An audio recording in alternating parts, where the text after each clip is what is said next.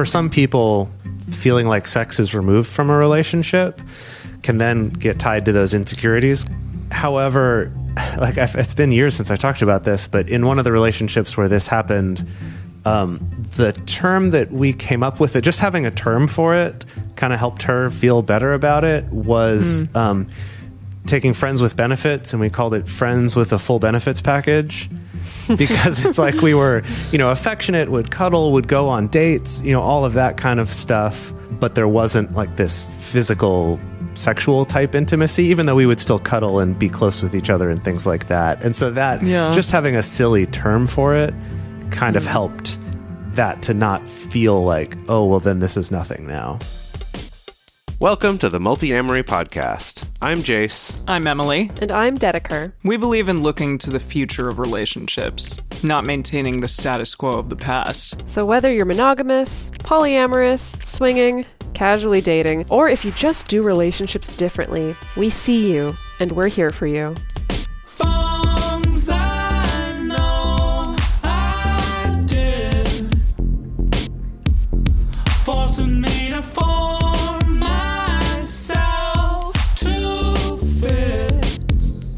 Today, we're covering a wide range of great questions, from trying to stay friends after a breakup to dealing with fading NRE and falling out of love, or creative ways to satisfy your touch needs in long-distance relationships. We love getting to answer your questions on these episodes, so thank you to everyone who submitted these, and we look forward to getting more next month. All right, everyone, let's start off our first question with a little bit of love languages. Somebody asked if you and your long-distance partner's primary love language is physical touch. What are some creative ways to help each other meet that need? And they gave this little caveat: by long distance, I mean more than one time zone apart, / in a throuple with an ocean, / seeing each other requires a lot of planning type of long distance. Yeah. I see. Now I'm trying to figure out, is this you alternatingly have these different types of long distance relationship, or do they just mean kind of generally speaking, we're talking far enough apart that it's not like an hour drive, but I can't drive there's down an for the ocean weekend. or a time zone or whatever. Or a time zone, yeah. I think that's what they mean. Okay. By that for sure. Got it. Even a time zone, that's that does take some planning, significant for sure. Unless you live right on that line. But yes, anyway. Okay, right. You just step across the line and you're like, I'm in another time zone. Wow. No, the very first thing I thought of with this is to kind of create some anticipation for when it is that you are going to actually get to see that person. Like, I can't wait to brush your hair. I can't wait to give you a massage. I can't wait to put your genitals in my mouth, like whatever it might be, Wow. something along those lines. Real sexy. I'm still really stuck on imagining someone brushing my hair. That sounds wonderful. That sounds really nice. Yeah. I'm not gonna lie, my partner brushes my hair from time to time, and it sounds great. Yeah, it's so great. Yeah. It's so great. So something along those lines. Okay. I don't know, this is a tough one because you don't get that physical touch from another person. And let me tell you, like, after a long period of time, when I was in Asia, this didn't happen as much with this contract, but being in Asia, like not having a significant other there for 2.5, 3 months, it was tough. I'm like, somebody please touch me. God. Right. Yeah. Yeah. So I think that there's a whole spectrum of getting other people to touch your partner, and what I mean by that is like on one end of the spectrum is something like, maybe if like, I'll buy you a massage or something, right? Or like something like that, all the way up to the spectrum of like, maybe both or one of you are actually interested in platonic cuddling or going to a cuddle party or things like that, all the way up to like you have other partnerships where you're getting those physical touch needs met as well. And I know it's not the same, right? It's not a one-to-one replacement. It's not like flattening all the relationships and saying, oh, whatever, you have someone to touch and so it's fine, right? Of course, like, you want to touch your partner. There's something particular and juicy about that. But I think it's on that nervous system level of just getting the touch at all, I do think can help to stave off some of those particular feelings. Oh, for sure. You know, that longing. Yeah. I think when it comes to long distance relationships and touch, there's kind of two parts. There's one is if your primary love language is touch, it probably just means you have that need for touch, which goes along with what Dedeker was talking about of finding other ways for that through cuddling or massage or something, just to kind of have your base level needs for touch fulfilled. And same for your partner, encouraging them to do that or offering that to them as a gift or something. But then I think the other part of it is with a love language of physical touch. There's also that this is how I show my affection or how I feel loved. And so that's the one where we have to get a little creative with long distance. And so a couple things that come to mind with this. So one is that I find that sometimes the physical touch can be communicated through sending pictures to each other as well, because it's, you know, our brains see the picture of the person as if they were close to us. And so we get a little bit of that feeling of like the closeness of that intimacy by sharing more pictures, right? Like more selfies, just, you know, basic stuff. Doesn't have to be anything super fancy, but just, hey, you know, thinking of you, maybe recording little short video clips for each other. You know, use an app like Marco Polo or send, you know, video clips through Messenger or however you want to send those, right? Something to get a little bit of that feeling of being close, even if you can't touch. And then the other one that came to mind is consider experimenting with recording like ASMR type stuff for each other. Oh, have you done this for each other? I've not, but it sounds like a fun thing to try. So Is that going to be, does it feel tactile in some way? Well, so that's the idea. For the people who really react to ASMR, they hear certain types of sounds and it is like a physical sensation that they feel, like a tingling and like, oh gosh, I feel all tingly hearing someone, you know, whispering into a microphone close in their ear. Or, you know, the sound of like crunching clay or cutting a bar of soap, or right. There's like all sorts of different things you can do. And, you know, you record it up real close and, you know, you get that really kind of intimate, close sound to the thing. And so I think the version of this, if you don't have a fancy microphone or professional recording equipment or anything like that, is just recording videos for each other or even just audio where you are very close to your phone that you're recording it on. So that instead of that kind of, oh, hey, I'm recording my Instagram, you know, I'm holding my phone away from me and you got to project your voice a little bit. It's more of that, hey, you know, just want to let you know I was thinking of you and I love cuddling you and kind of talking about those things, but in this much more close to the microphone, intimate kind of way might help get some of those feelings of affection you get from physical touch without actually touching.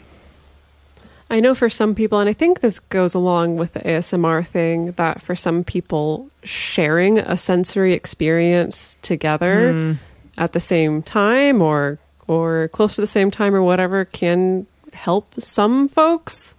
So it could be something like, we're going to take a bath together at the same time, you know, in our separate locations, but like maybe I'll set up my laptop in a dry place and we'll just like chat or like, you know, I don't know, share a glass of wine in the bath or whatever, you know, that is kind of like we put both of our bodies through the same sensory experience. Or if it's like there's a particular blanket we both have that I'm going to cuddle up in or you're going to cuddle up in. I'm a big fan of the exchanging articles of clothing that smell like the other person. Definitely. To get a little bit of that, you know, like if you want to sleep in your partner's shirt or cuddle with or stuff like that, like, you know, of course, none of these are going to be the replacement for the real thing, but I do think these are some of those things, again, that can help to recreate that sense of closeness, maybe recreate some of the sensations that you would be getting, maybe kind of trick your brain a little bit into doing that little bit of, you know, all the good happy chemicals release that it would get if you were actually there being held by your partner.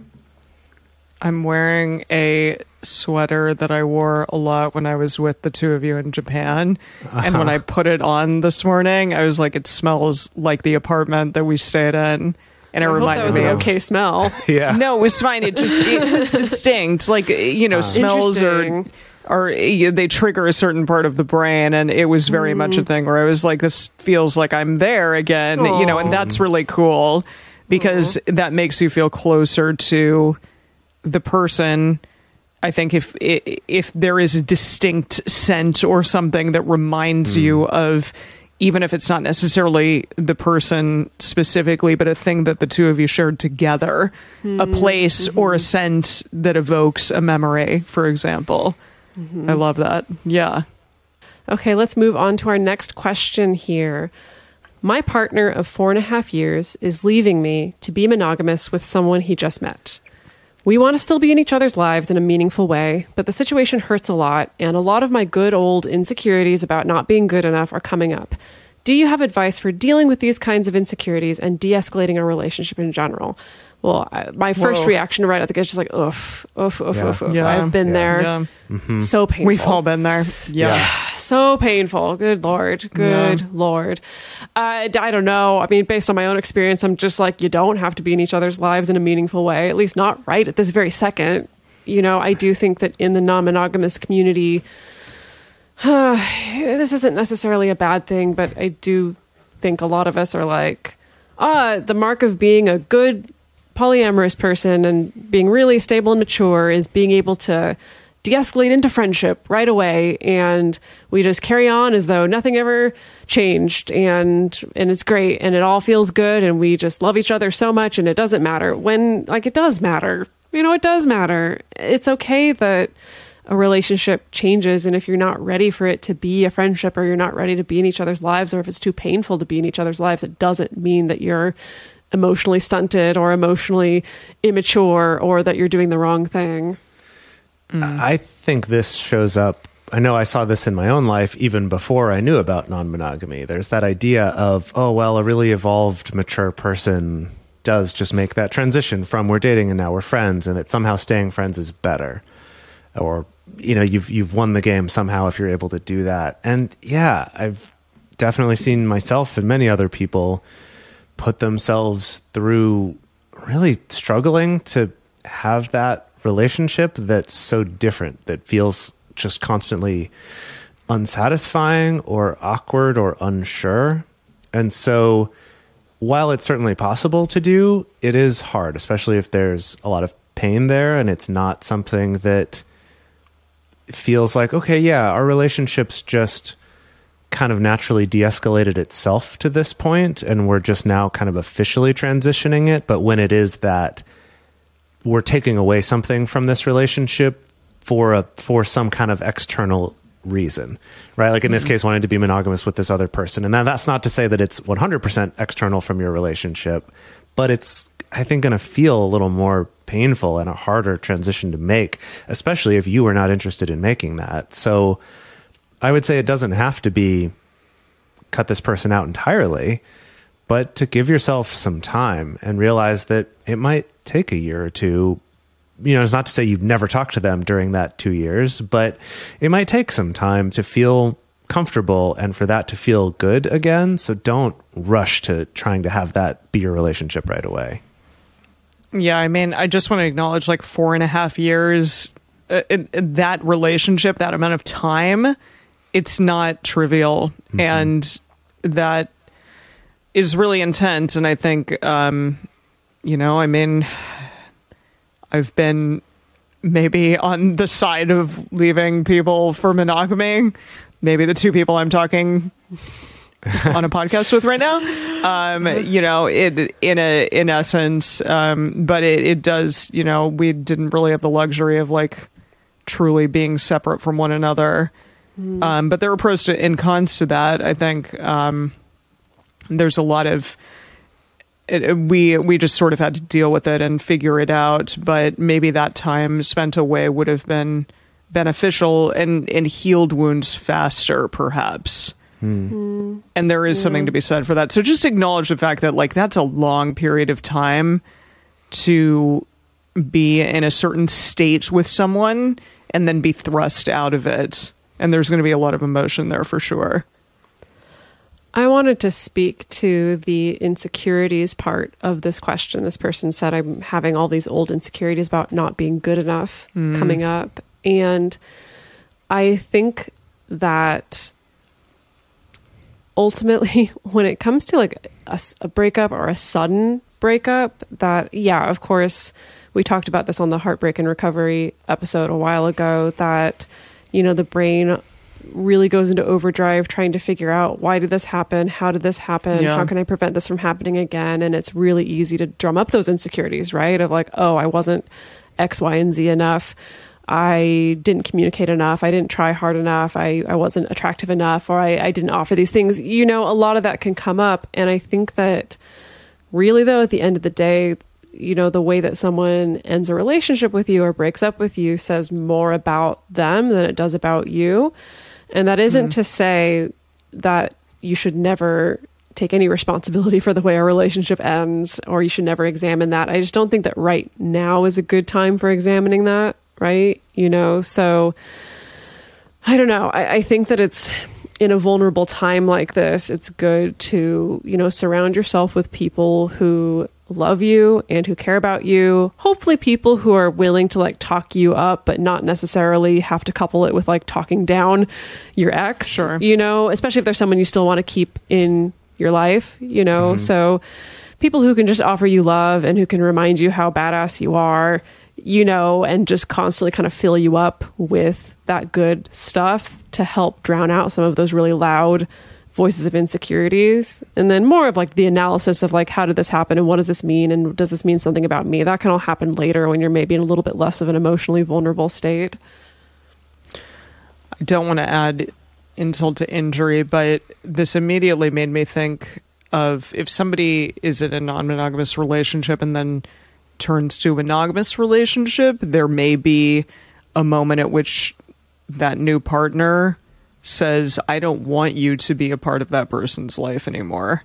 And there may be decisions that have to be made by that person, and they may not be the decisions that you necessarily want, meaning that person may decide that they don't want to be a part of your life anymore. And so that is, I think, another part of this, and hopefully that won't be the case, but I guess my mind went to that because we've all definitely been in situations where we've had ultimatums thrown and people saying things like, I don't want that person in your life anymore because they're insecure.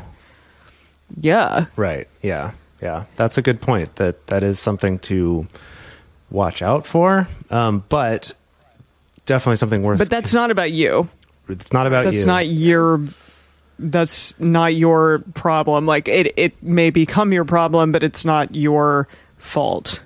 And that is something that you could talk to this former partner about.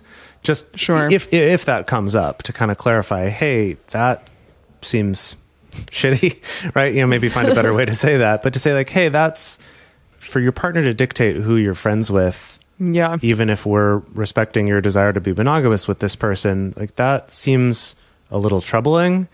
And if they still decide to just cut you out of their life entirely because of what that person says, I know this sounds harsh and is easier said than done, but then maybe they weren't really a very good friend to begin with, and wouldn't be a very good friend if they're willing to cut you out for the sake of just because someone else told them to. Yeah. This is a little bit of getting ahead, though, because I think that with this, there's kind of carrying the assumption that if this person has chosen to be monogamous with a partner, they're also choosing a lot of the super traditional monogamy values, which maybe they do or maybe they don't, right? You know?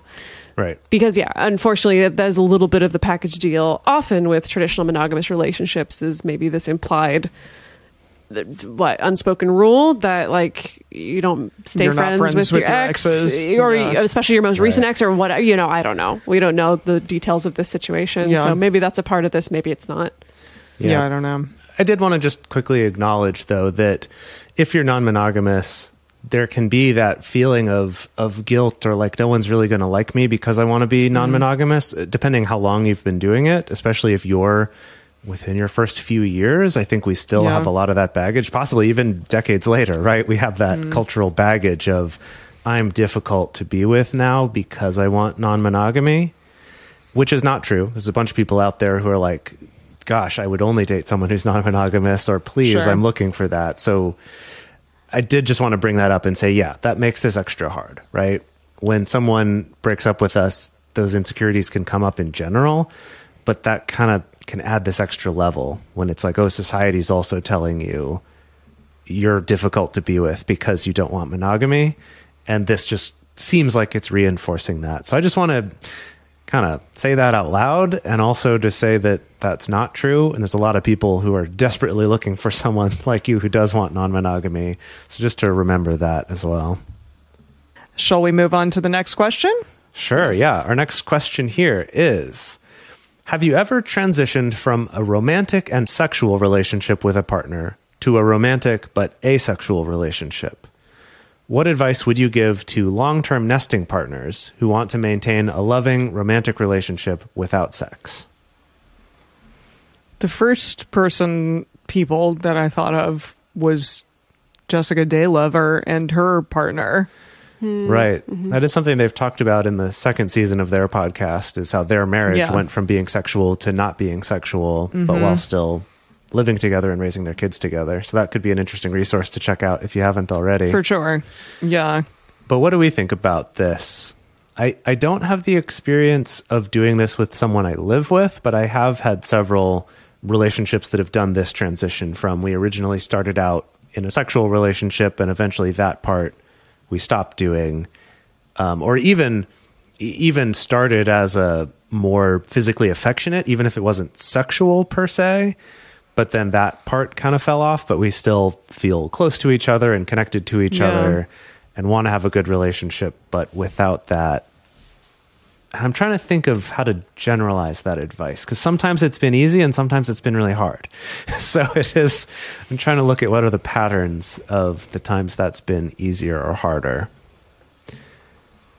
I think that communication is a big part of it, that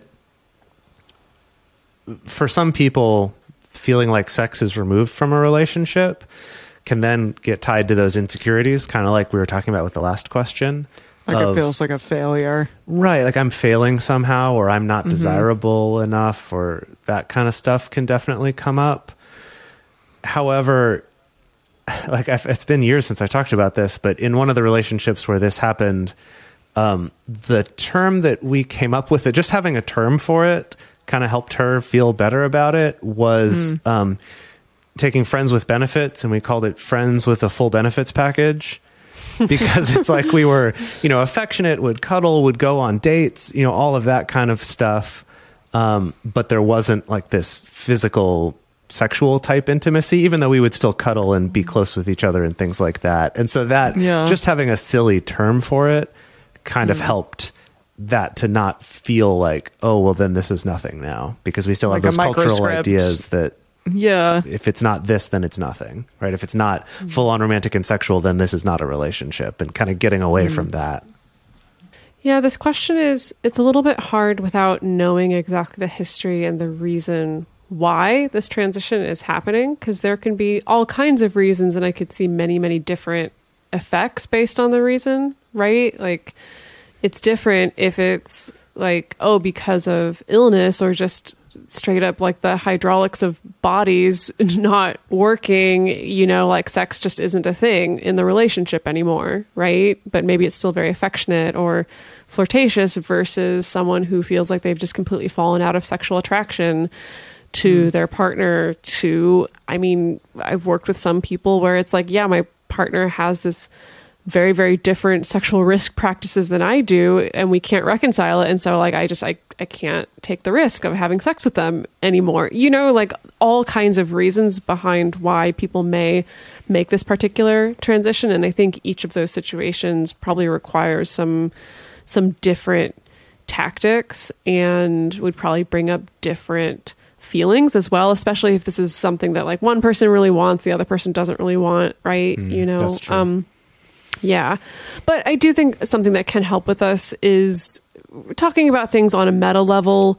You can use a tool like the Relationship Anarchy Smorgasbord that helps you really break down, okay, like what are the parts of our relationship that are working really well and that we really like? Are there types of physical affection that we do really want and still want to enjoy in a non-sexual way? Are there different types of sexual activity that maybe just don't involve, like, is the issue about penetration? Is it about this? Is it about that? Right? Like, there's so many different options out there, right? It's not always this black and white of like, there is sex happening in the relationship or there's not sex happening in the relationship. So I think that's what I would recommend for people who are trying to make this transition of some kind, is just be open to exploring all of the possible avenues and options, and also be open to just understanding each other, right? Without necessarily trying to troubleshoot or negotiate, like really understanding where each person is coming from. I think because sex can be a hugely charged topic, whether you're the person who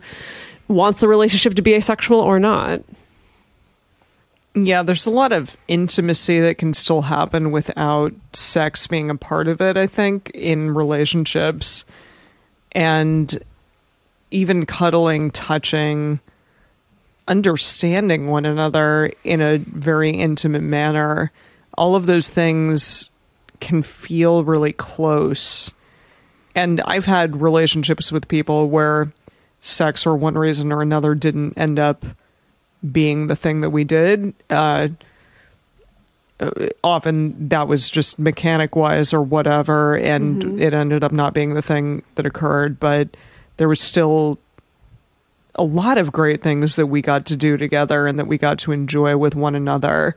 And that was really wonderful. And those relationships still meant a great deal to me. And I think that is so important to acknowledge and understand, that we can have great relationships with people, and sex doesn't need to be the thing that pushes a relationship into one category or another.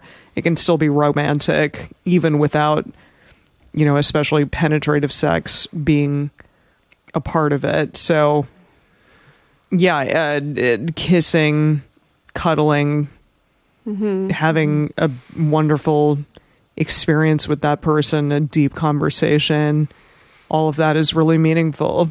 So embrace it, whatever it is that makes the two of you tick, and be together. I would say, to go along with that, to think about what of those things makes your relationship so special.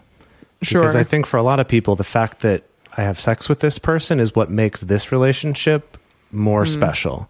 And that's, culturally, we put all this importance on sex to think that. But I think that maybe why the friends with the full benefits package thing worked out in that relationship was, it was hinting at, this is something special, that it's not, quote, just a friendship. And I know there's all sorts of baggage involved in the way that we label these things and think about them, but that doesn't mean they aren't part of how we think or how we feel. So maybe look at those things Emily was talking about and really together collaborate on, this is what's so cool and unique and special about our relationship, and really leaning into that and enjoying that connection that you have, to show yourselves and maybe everyone else, in a way, like, this is why we're special. It doesn't just have to be because we have sex with each other.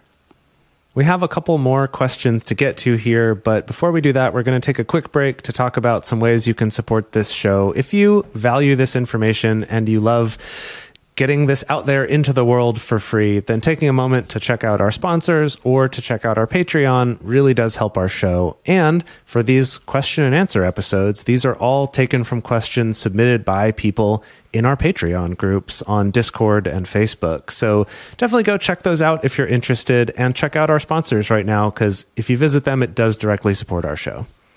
For a long time now, we've been fans of AdamandEve.com for getting sex toys or lingerie or accessories, things like that. It's just a fantastic resource with a huge selection.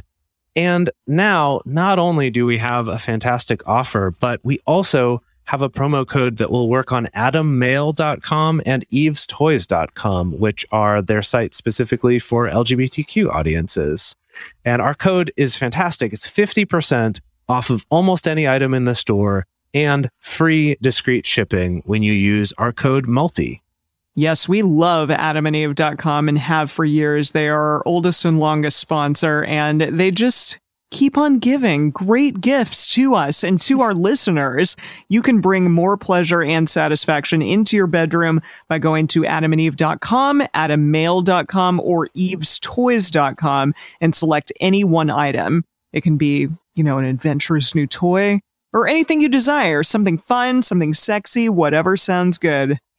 So just enter offer code MULTI at checkout and you'll get 50% off almost any item plus free shipping. That's MULTI, M-U-L-T-I, at adamandeve.com, adammail.com, or evestoys.com. This is an exclusive offer that is specific to this podcast, and it's better than any offer that is currently available on their site. So again, use code MULTI to get you not just the 50% discount, but also the 100% free shipping. Code MULTI. Let's continue on with more questions. Here's another one. What are some tips on handling friends and family who have traditional and moralistic ideas about sex and relationships and are shocked and scandalized by polyam norms? I was telling a friend about my wants and hopes about relationships, specifically that I would like to have a nesting partner, but still keep separate bedrooms so that if one of us brought home a guest or another partner, we wouldn't have to worry about kicking someone out of their own bed. And she was scandalized. When I mentioned that I wasn't going out having hookups constantly, she tried to reassure me that she already understood that I'm not that sort of person. Ooh, there's a lot of baggage there. Yikos. Yeah. Yeah. Jace, you had maybe not exactly this happen, but I think I did. Geez, when I first started For sure. being non-monogamous, when I had friends, a specific friend, say to me, like, this just doesn't seem like you. This isn't the kind of person that you are. I know who you are, and this isn't who you are. That kind of thing. It's like, wait, what? What does that even mean? And why do we have such a, I guess, idea of what a good and a bad person is, or like a scandalous and not scandalous person is? I don't know. It's really unfortunate, and it's tough to have to go through feeling like you're disappointing a friend or a family member because of the kind of relationship style that you're in. For sure. And that you might have some of your own baggage going on about this, especially if this is new to you, of like your own kind of feelings of guilt or shame that can come up. And that's hard. I was going to say, we could probably do a whole episode just on this topic. And then I checked real quick and we did actually, but it was a long time ago, episode 189. Whoa, way back. 2018 is when that one came out. But was talking about that, about what do you do when friends or family members give you backlash about talking about non-monogamy. So maybe that's something we could revisit in the future. But for now, let's talk about this one a little bit. Man, I always come back to just, I think it comes down to how much energy you got in that particular moment for that particular conversation, right? Because that's a good point. The piece that's standing out to me is specifically the contrast of what seems very normal to polyamorous folks seeming very shocking and scandalizing. So like this idea of like, oh yeah, if we're able to, we can have separate bedrooms. Yeah. The idea that this doesn't seem terribly controversial, I think, in most non-monogamous spaces. Not that it's a standard practice or anything or something that everybody chooses to do or can do, but yeah, I think a lot of people would be like, oh yeah, that totally makes sense. And then to other people, not quite on the inside, are like, oh my goodness. And so I think it's up to you to decide, do you want to sit down and give the TED Talk on like what what tends to be normative, quote unquote, normative practices for people in alternate relationships or values? Like, you can. I don't think it's a bad thing. Like, if you think that your friend is open, you can talk about that. Or do you want to just be like, yeah, well, this is what I want to do, so let's talk about something else now? It can like, be a or battle. Do you just, sure, or do you want to open yourself up to having the debate? Do you feel like yourself and this friend or family member are able to have a friendly debate, able to have a disagreement of ideas that doesn't result in a ton of tension? Then maybe that's cool. Maybe you do want to, or maybe this is just going to be a fight that you don't want to have. Right. And you just kind of find a way to politely close the topic without feeling like you need to shrink yourself and apologize necessarily for like what you want, right? I think for me, it always comes down to the energy question. I've said this before, and I'll say this again. Time is a thing that matters when you are discussing that classic Emily phrase. Time is the thing that matters. No, is a thing that matters when you are discussing how you want to conduct and live your life.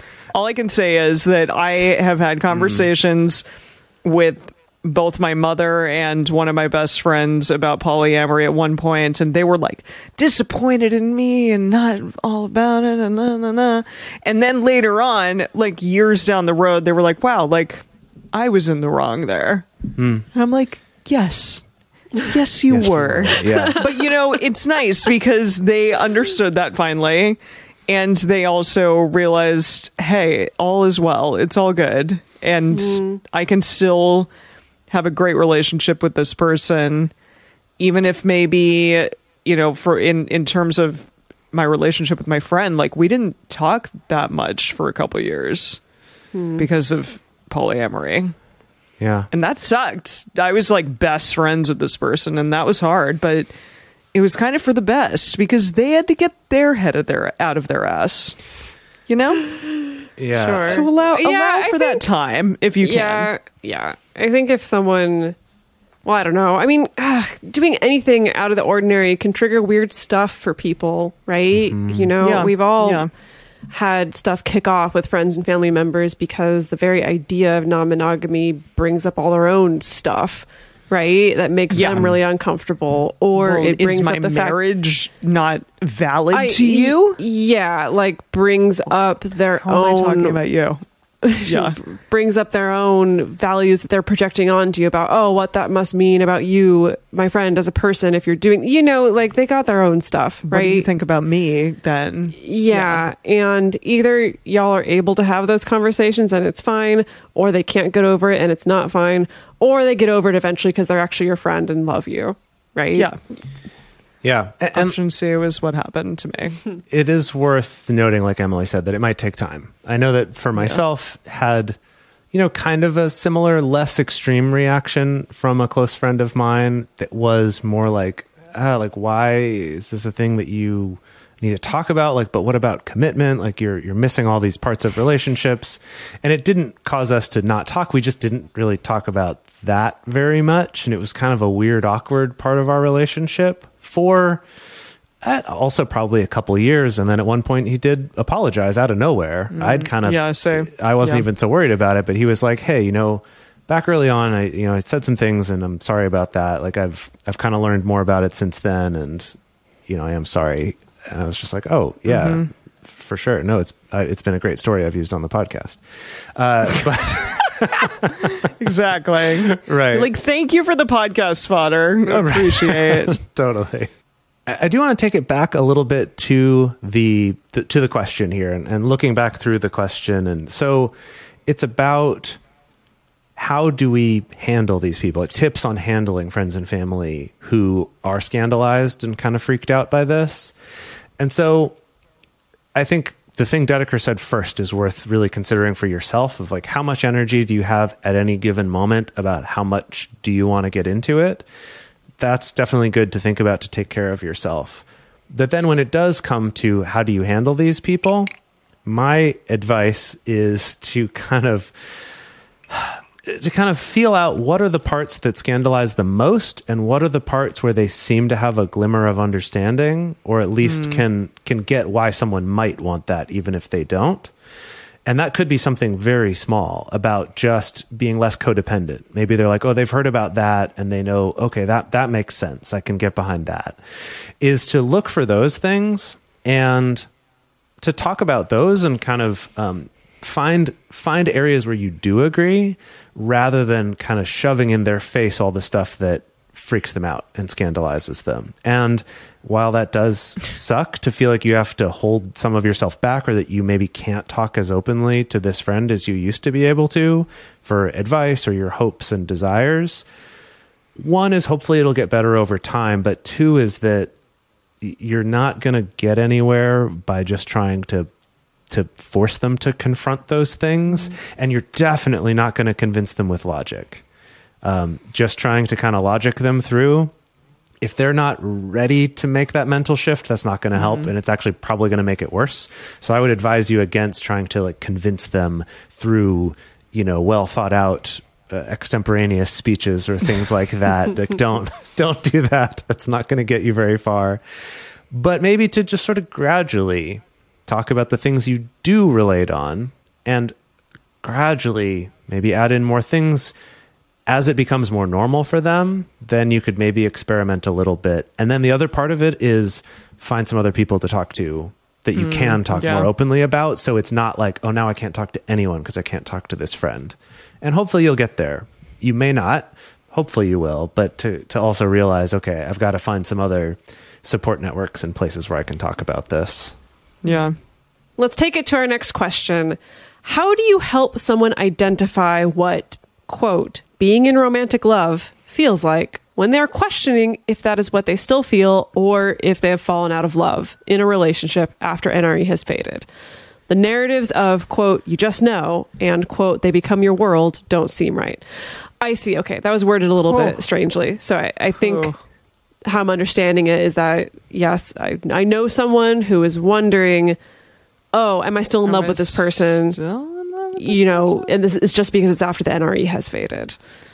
Yeah. Right. Or have they actually fallen out of love? And this could be one of those, like, I have a friend who's wondering.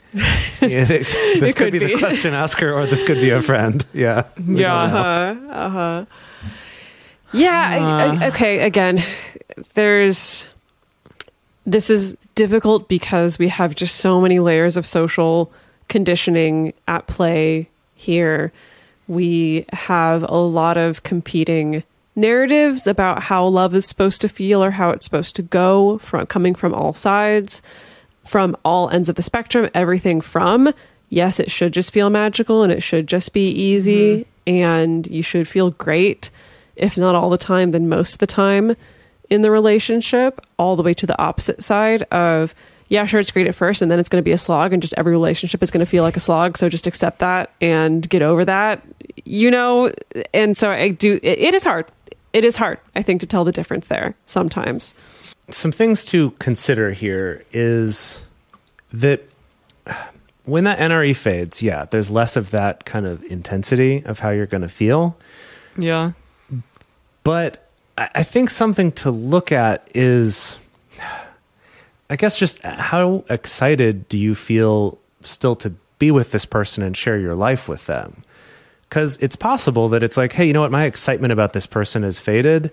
And now that it's fading, I'm kind of realizing like I'm kind of meh on sharing my life and my time and my energy with this person. And so maybe it is like this relationship was great and maybe it was a really cool sexual connection, but that's kind of all it was. And as that's fading, maybe this relationship needs to change shape. And maybe it could be something where that's still part of it from time to time, or maybe not. On the other hand, it could be, okay, that's faded, and I have this idea that, real love should just be so exciting and should always feel good. It doesn't, right? Like, no relationship is ever good 100% of the time. And so maybe it is just that, okay, I have to change how I think about this relationship and what I value in this relationship, right? Of the value doesn't come from the fact that I'm so giddy constantly all the time, but maybe the value comes from the fact that we have some deeper trust, that we have some, more in-jokes and deeper communication we've developed over the course of our relationship. I think that's where I would try to start looking is like, what is it that I'm feeling here? Is it that I'm like, I don't really want to spend my time on this? Or is it just I'm worried because there's not a certain spark that I was told there would be always? Yeah, to kind of build off of that, I would just like look and question the moments of intimacy that the two of you have together. What are the things that you share? What are the excitements that you have together? The fun activities that you get to do that are kind of intrinsic to the relationship that the two of you have built, and what really is beneath the surface. Because I think a lot of NRE is surface level. As I don't want to be mean, but like so much of it is just like, I want you to fuck me, and I want to and I want to smell you. I want to smell you. I want to have like the feeling of being around you, because that's so cool. But that doesn't last. You're absolutely right. There has to be something deeper than that ultimately. And so I guess I would question those things. Are those things still present? And do you still have a meaningful desire to want to be around them in a way that still excites you and makes you interested in what can be cultivated out of this relationship? What can you learn about yourself and about them and the world around you? Like, what is it that you two share? Those are like some deeper questions.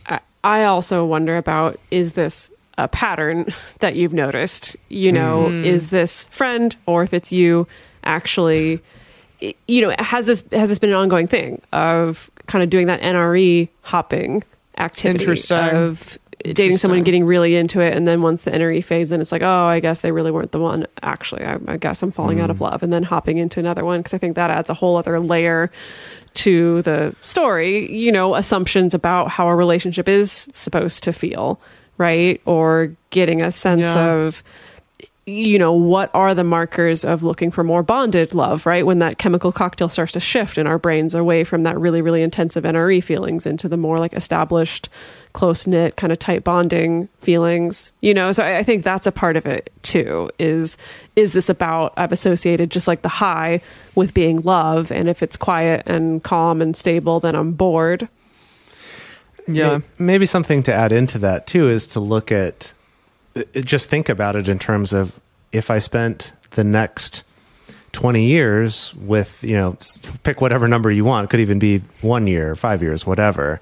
If I spent that much time where this was my relationship, do I still find that rewarding and valuable? And that also then leads to some of those other questions of, for example, if this is a monogamous relationship right now, and you're thinking, well, gosh, I do value this relationship, but I miss that excitement, or I feel like I still want other sexual variety in my life or something, maybe non-monogamy is something to think about and to discuss with this person and see if maybe that's something that you want in your life, that maybe you do want that excitement and ability to have newness, but that doesn't necessarily have to come at the cost of just ending this relationship and saying, oh, I fell out of love in this relationship. Or on the other hand, you might look at that and say, you know what? Yeah, I do feel really fulfilled by this, even if that sparkle is gone. And maybe it is just coming to that realization that the movie's all cut off after the NRE and they don't show you the rest. And so maybe it is just, hey, yeah, this is what a good, solid, stable relationship feels like. You know, can you trust that person? Do you enjoy your time with that person? Do you feel cared for by that person? Do you like to care for that person? Right? These kinds of questions of, is that there and is that satisfying and that's what you want? Great. But if it's not, maybe look at non-monogamy, or just reevaluate, is this the kind of relationship we want? Or maybe we want this to be a different kind of relationship. I don't know, I'm curious about the two of you, if you've experienced anything kind of like that, where you've came down on one side or the other when you've had that question come up. I think in recent years, whenever I've noticed that shift, oh gosh, it's never really been like flipping a switch necessarily. It's never really, you know, I've noticed fluctuations. Yeah, it's gradual. It also goes back and forth. You know, I think I've had the great benefit of being able to have like several long-term relationships. And I don't know, I find that in long-term relationships, sometimes it really does go back and forth, where I go through periods of almost feeling like that NRE again for a partner, and then going into just kind of the more calm, stable, like less exciting parts. But I don't know. For me, it feels like a little bit more holistic, that if I feel like maybe I'm falling out of love with someone, it's not just about things don't feel exciting anymore. Usually there's other things at play as well. I have other complaints, You know, like if it's just, it feels kind of maybe a little bit boring. I don't know. That's usually not enough to me to sound off the alarm bells, but that's just me. Yeah. Yeah, I would have to agree with that. I think I give things time, like pretty ample time. So I can't say that I've ever like invested in an amount of NRE time where it feels like it's going well, and then just ended a relationship once it starts to feel a little bit more normalized, a little bit more like I understand the routine here that's going on. I still want to invest my energy into it because I've given it that moment and because it's worth it to me. I think, you know, sometimes that change, that shift can be a real turning point for a relationship. And sometimes when you stop having the facade of excitement, like reality starts to set in and a person's true colors show up, and then it doesn't become as good as it once was. And I can think of a specific relationship that Dedeker and I were both a part of that kind of ended in that manner, unfortunately. And that person ended up it being not the person that I thought that they were at the beginning. And that ultimately didn't work out. But that's also, there's so many other issues, right? Like that's what there's I'm saying. So many other issues. It wasn't just about like it settled into like a normal, definitely routine. Not. It was like, but I don't lots of other problems. Yeah, and I don't know. I mean, maybe had the NRE still been there, it would have still happened the exact same way. But I do wonder if that was a contributing factor at all. I don't know. I don't know.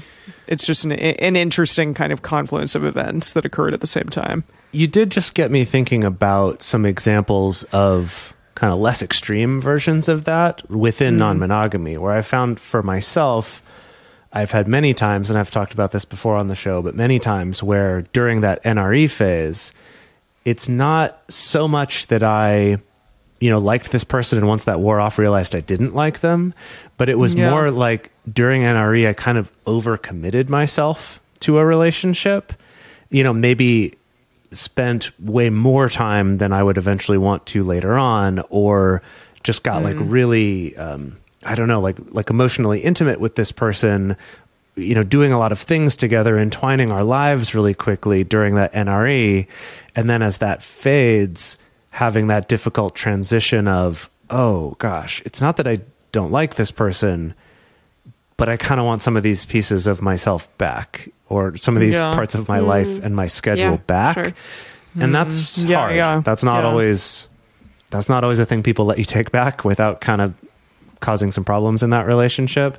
But it is making me think of that issue too, of maybe it's not about, I don't like this person, but just, I've maybe overcommitted here.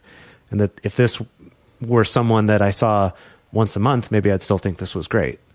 Or, once a week, or, whatever it is. I don't know your situation, but maybe in a slightly different circumstance, this could still be great. But I overcommitted by following that traditional trajectory of, I have strong feelings, so therefore it's love, therefore I should be entwining my relationship in this certain way. And now realizing, okay, now I kind of want some of that back. Yeah. Well, we covered a lot of ground today, and we want to hear from y'all as well. So the question that is going to go up on our Instagram stories this week is, how do you know if it's NRE fading or if it's actually falling out of love? Again, you can go check out our Instagram stories this week to answer that question.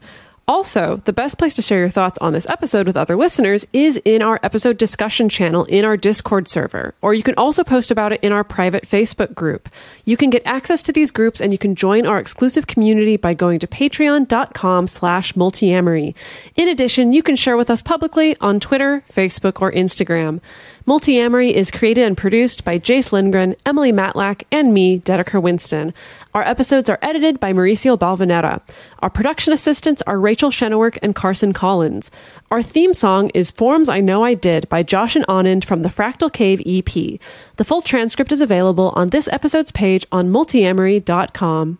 On this episode of the Multiamory podcast, we're back answering listener questions. If you have a question that you want to have us discuss on the show, you can submit your question in one of our monthly question submission posts in our Facebook group and in our Discord, which you can get access to by becoming a patron at patreon.com/multiamory. Of course, we don't have the full context for all of these questions, so we do our best to just discuss these from our personal experiences as well as the experiences that we've heard about from listeners and clients and things like that. But of course, with all of these, when applying them to your own life, you're the one who knows your life best. So take all of this with a grain of salt. Hopefully it gives you some things to think about to help you in your relationships. But we're not telling you the definitive thing that you should do. The Horny Housewife Podcast, the co-ed locker room where I, Jordan, your host, discuss the realities of sex and marriage, the evolution of sex and long-term relationships, dating your spouse, and inspiring creativity in the bedroom, spicing it up, mixing it up, whatever you want to call it. It's time to get intentional about the pleasure you desire to experience. Every week, expect to talk a little shit, learn some new things, and I'm answering your relatable and oh so interesting listener questions. Tune in every Monday for a new episode of the Horny Housewife Podcast.